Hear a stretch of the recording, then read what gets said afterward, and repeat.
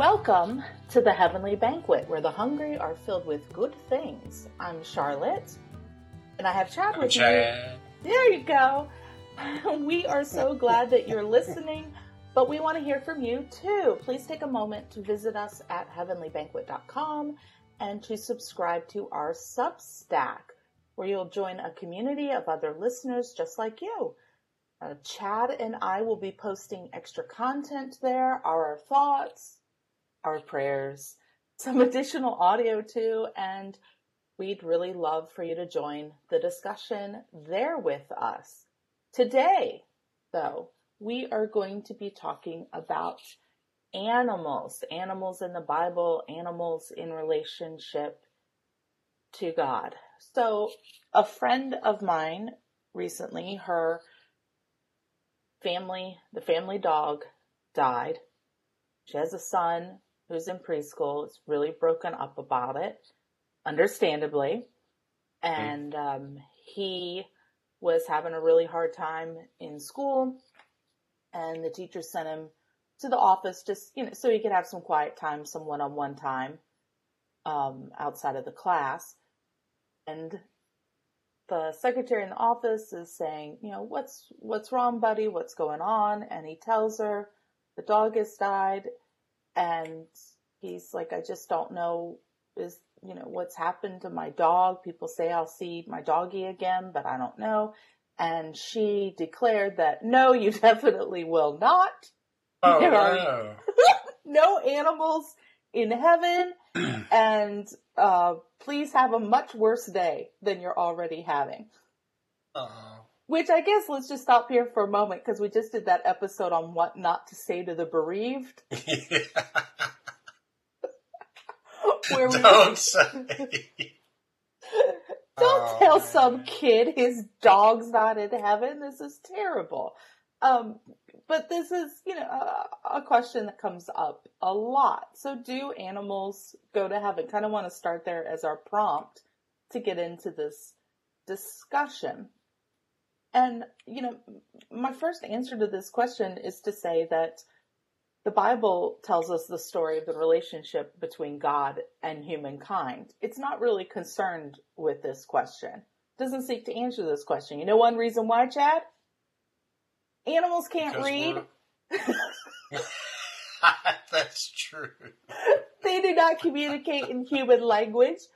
God is not going to use the scriptures to tell my dog and my cat about their eternal soul. If God is communicating to them, it's through some other means. And actually, we do have some hints about that in the Bible. Yeah. So some clues about the way that God relates to other created beings. So I'm going to break for a moment to ask for your first thoughts here, Chad. Well, like you said, the scriptures are primarily human-centered. It's interesting that in the creation account, it puts humanity up there as the image of God. And you might read that as humanity as the pinnacle of creation, but the scriptures are also pretty clear that humanity is the biggest problem in creation. Mm. And so the scriptures are primarily concerned with getting us on track. It's one way to put it. And so they don't really address these questions, not directly, but indirectly. And I'm just going to go out on a limb and say all sweet animals go to heaven. I'm going to go on a further limb and say even the ones that aren't so sweet do. Oh. Okay. Which might be a little terrifying thought, but I'm not sure it's fair for us to bring our morality into the natural world like that. But let's talk about it. So I'm going to say that my first, impetus for this claim is the creation story itself. That God creates all the animals in the earth and pronounces them good. And I don't believe that God creates things to destroy them. Right. So I believe that will be preserved in some way. I'm also, going to look at, and we'll talk about maybe in some more detail, the number of passages where we talk about the, consummation of all creation, the reconciliation of all things, all things being restored. So certainly that includes the animals. And my favorite kind of proof text for this, if you will, would be the, Isaiah 11, chapter 11, peaceable kingdom material that we're all so familiar with. But that the image that Isaiah is using to show us what the restoration of things will be like, what a heaven or paradise will be like, a restoration of the garden, is that the wolf shall lie with the lamb, shall live with the lamb. The leopard shall lie down with the kid. The calf and the lion will feed together. Cows and bears are grazing. Lion shall eat straw like the ox, right? So, the animals are there. They're there in all of these pictures. Not only are they there, but they're using the image of animal life to talk to us about what a perfect world for humans would be too. That if there's peace between the animals like that, certainly there can be peace between us. Yeah. There's the passage in Romans 8, chapter 19 through 20, where it says creation waits with eager longing to be set free from its bondage to decay, to obtain freedom. That is, groaning in labor pains. Mm-hmm. It's an all-inclusive image of all of creation. So, I don't know. You kind of wish the scriptures would be more clear on some things, but although there's not a lot of ink used to talk about the redemption of all creation, it's definitely there. And maybe this is one of those instances where, we can't expect Scripture to tell us everything that might be the case. But I definitely think so. The Scriptures are anthropocentric, human-centered, and the tradition has certainly interpreted the Scriptures with that emphasis. And so there's this huge gap in how we think about animals. And to be honest, I think the tradition has encouraged a very to think of animals in terms of utility and function instead of integral aspects of the creation. That we live life on this earth is an organic whole, and of course we see it that failure to kind of develop a robust understanding of how God views the creation. We see that, in current day neglect for creation, I think. I'm sure there are smart folks working on it, but we definitely, in terms of the tradition, we really haven't given it much attention. Yeah. So 2 things to follow up there. One, you're right. There's only a handful of texts that are really talking about this sort of reconciliation of all things, of all creation.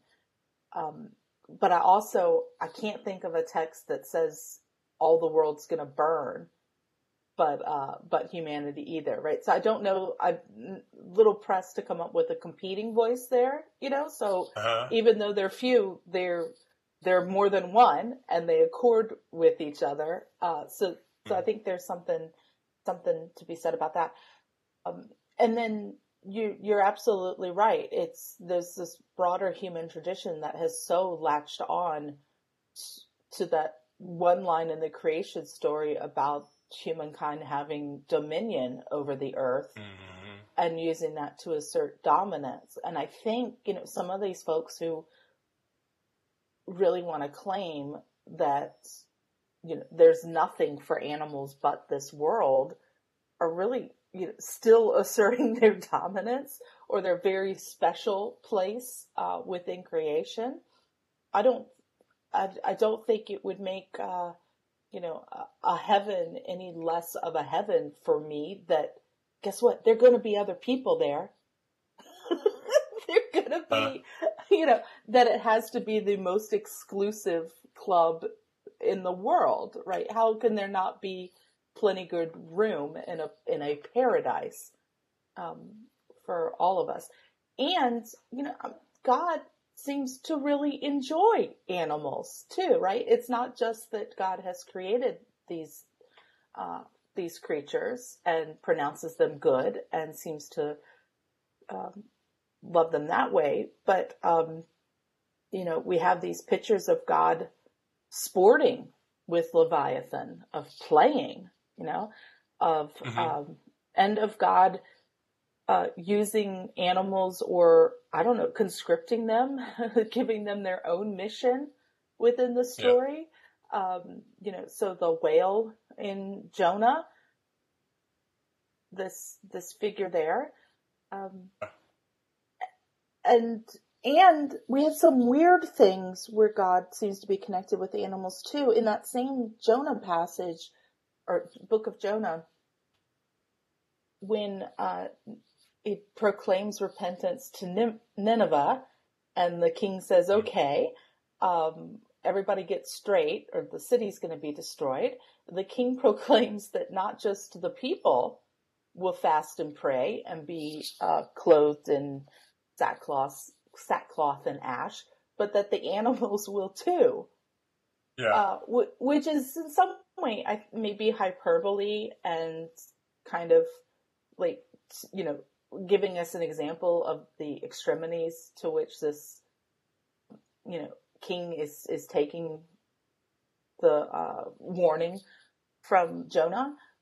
But in another way, it's, if the whole city's going to be destroyed, that means the animals will bear the brunt of human sin too, and need somehow to join us in reconciliation. So, we have something to at least ponder within that, I think. And we doesn't have... Doesn't God say at the end there, when Jonah's all sad because the plant dies, doesn't God say, look, I have all these people to worry about, and the cows too? When the plant doesn't just die, doesn't God sends a worm, right, to destroy it, right? Yeah. This isn't just about you, my little buddy, and it's not actually just about these folks. I got a lot going on. Yeah. And of course, God's favorite metaphor for us throughout Scripture is sheep, right? It's something like over 500 times that either in Scripture that God either calls God's self a shepherd, God or Jesus, or uses that metaphor, and with us as sheep. So, which is actually really insulting in many ways. To sheep? No, to us. Well, maybe both. Maybe I haven't considered that. I mean, they're not smart. They stink. They can't get themselves out of their own trouble. They have no means to defend themselves. They're just kind of, fluffy idiots. And, but that means that God knows them and intimately cares for them and knows their, weaknesses and whatnot. And that's what God is projecting onto us. But yeah. Yeah. In the Sabbath law, at least, in the Exodus version, it says even the animals are supposed to rest the Sabbath. Don't muzzle the ox when you're plowing your fields. Another thing is, and I was looking through some of the wisdom literature, especially Proverbs, it has all this, go to the ant, you lazy bones, consider its ways and be wise. They don't have a chief or a ruler, but they gather food for summer. God is saying, look at the animals and learn something. Mm-hmm. Or in Matthew, look at the birds of the air. They neither sow nor reap nor gather in barns, yet your heavenly Father feeds them. So you both have instances where it's clear that God cares for the animals, and then God holds them up as like examples. Humans, look at the animals and learn something, please.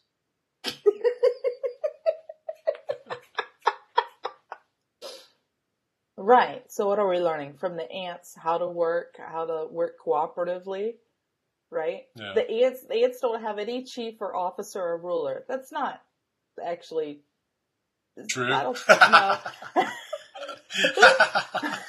although I think it is true that if ants or bees end up not liking their queen, that they just kill her and pick another one. So there's lots of ant and bee insurrection to there. So it is primarily a cooperative activity. How about Job chapter 12? But ask the animals, they will teach you. The birds of the air, they will tell you. The fish of the sea, they will declare to you. And what do they declare? Who among all these does not know the hand of the Lord has done this?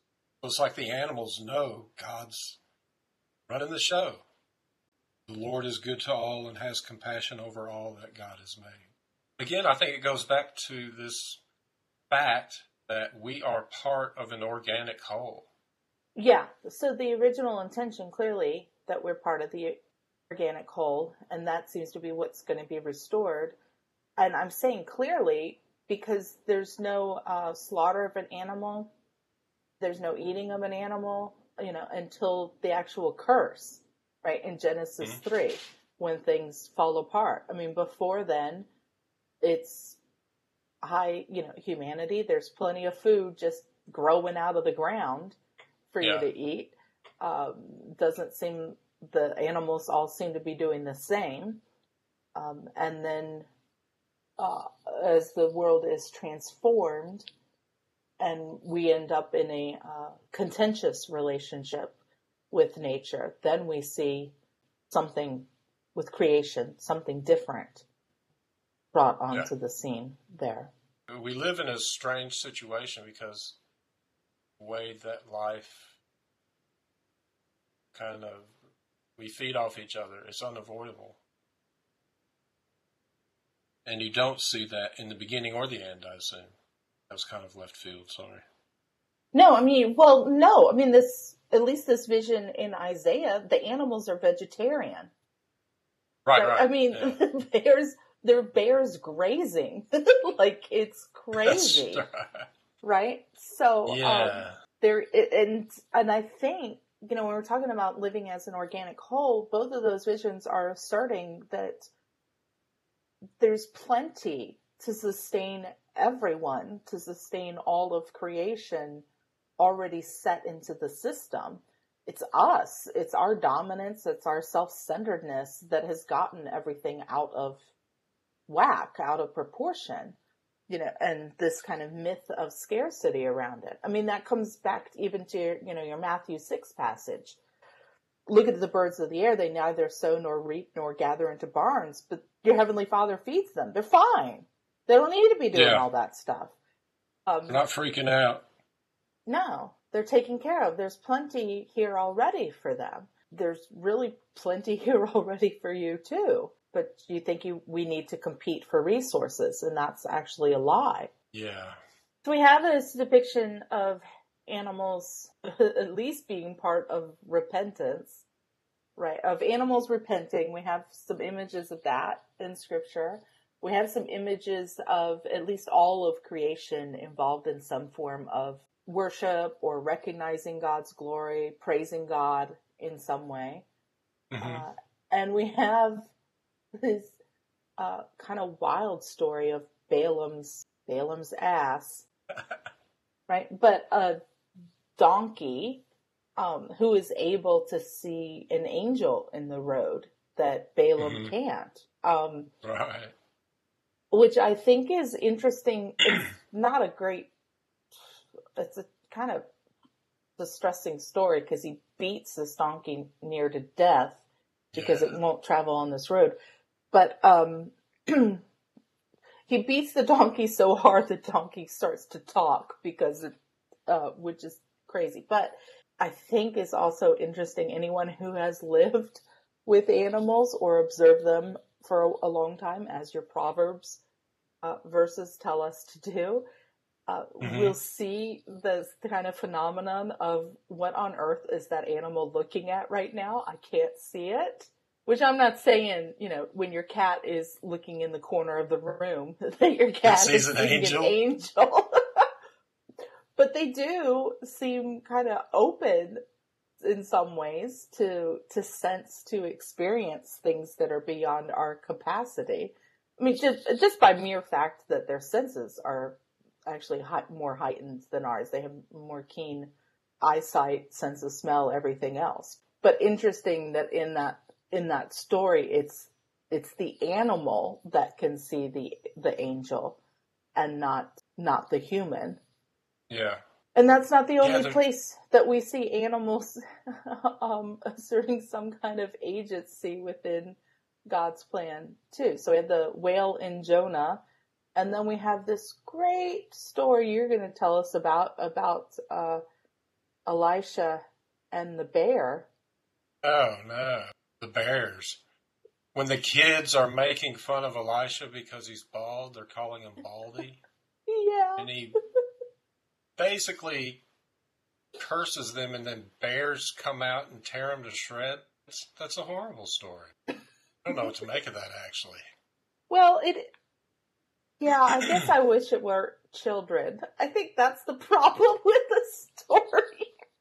Although, I mean, it's a bunch of guys, it would be okay. A bunch of older dudes. I mean, maybe not okay, but I mean, I guess there's something vindicating about that story with, anyone who has been bullied or maligned in some way, that you kind of like to think that there's something more on your side. But yes, it's an extremist response to an insult, for sure.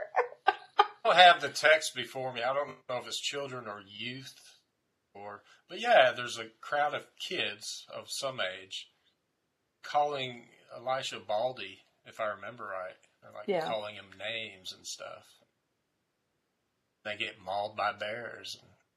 I guess the idea was, don't mess with God's prophets, but it seems a little overdone. But, just going back, I think the Christian tradition has encouraged a view of animals where they're primarily seen as tools, or in terms of their function. There's no doubt that we use animals in various ways. I think that, coupled with the metaphysic that says that animals don't have a soul or a spirit, depending on how you carve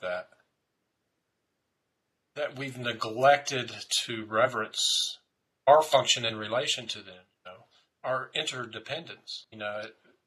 Again, going back to some of the literature when the Proverbs, it says, know the condition of your flocks, pay attention to your herds. I think it's just commending better stewardship. I think of other faiths that are really in touch with how interrelated our lives are with the lives of animals. And so even though they, use animals and they eat animals, they have a much more reverent, respectful way of thinking about them. And I say tradition, maybe this is just a more modern thing where we've just gotten out of touch with connected we are to the land and the animals and creation and how all of that works together. And maybe at this point in time, we're starting to reflect more on that just because of need. I don't know. But I definitely think there's a gap there, and I'm kind of repeating myself. But it's just one of those areas we really, as Christians, I think, should think more in depth theologically about our relationship to animals and how we treat them, how we use them, how we think about them. And they're sweet. Puppies are sweet. Kitty cats are sweet. Some of them are. Some of them will bite you. But that's not their fault. No, I was just thinking too while you were talking, we reference kind of the Genesis accounts as the creation stories, as this is what God wanted to happen. This is what God means to happen. The divine intention, spelled out there.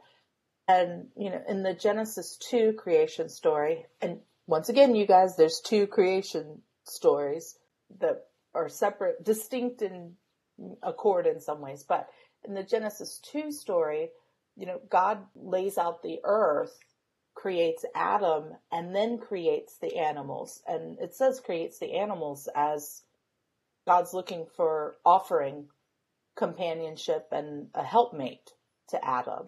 And then there's this kind of image of like a parade, right, where all the animals come before Adam and Adam names them, and kind of gets a look at them, whatnot. And then that ends up being taken again, with this kind of dominance thing.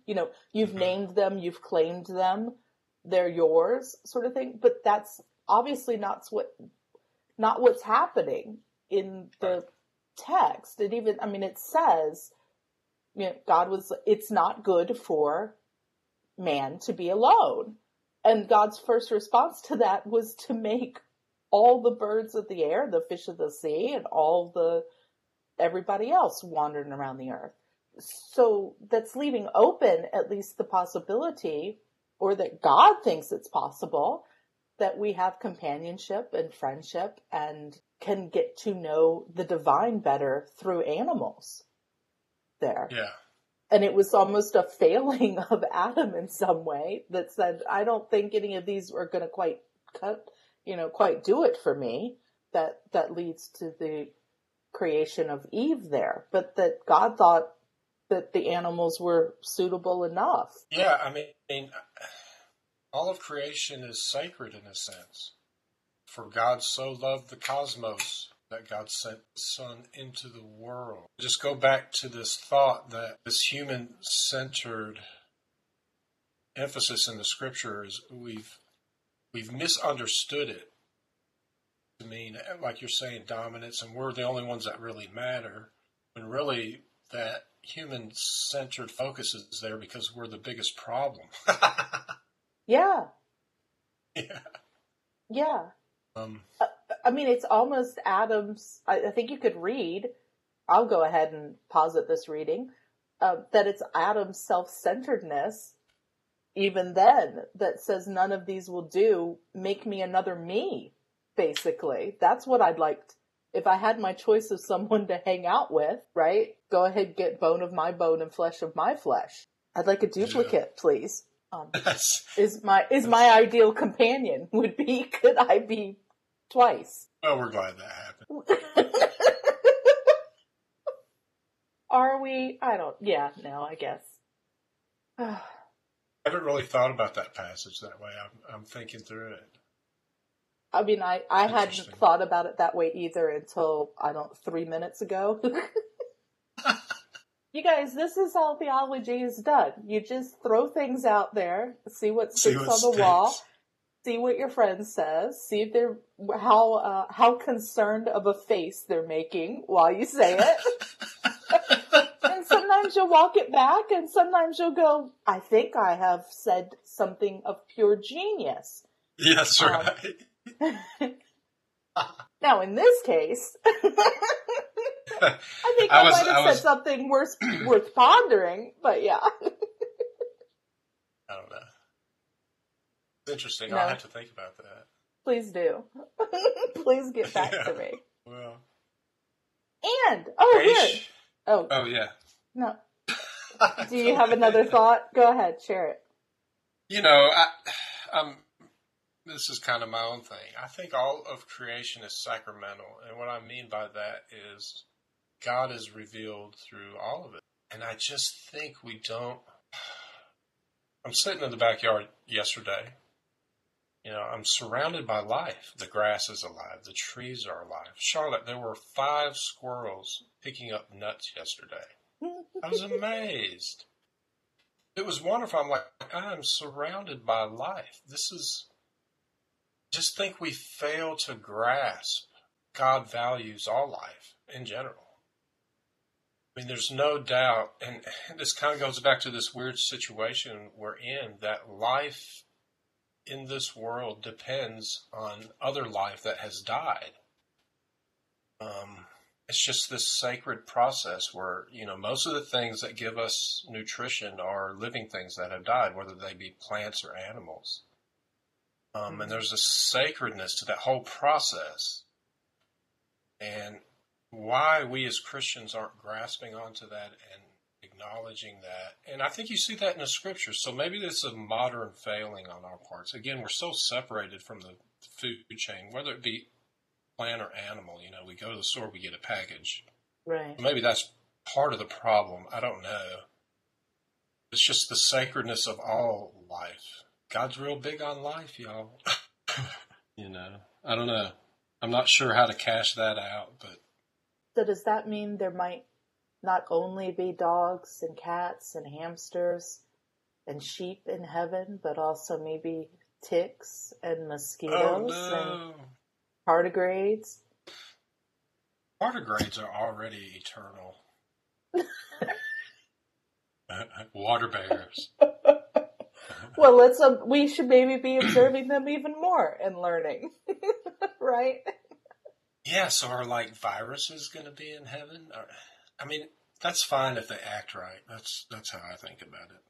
Well, yeah, they shouldn't be feeding off of us, right? Because it's great. So we could look forward to that. We could have a little chat with COVID-19. So what was that all about anyway? Yeah.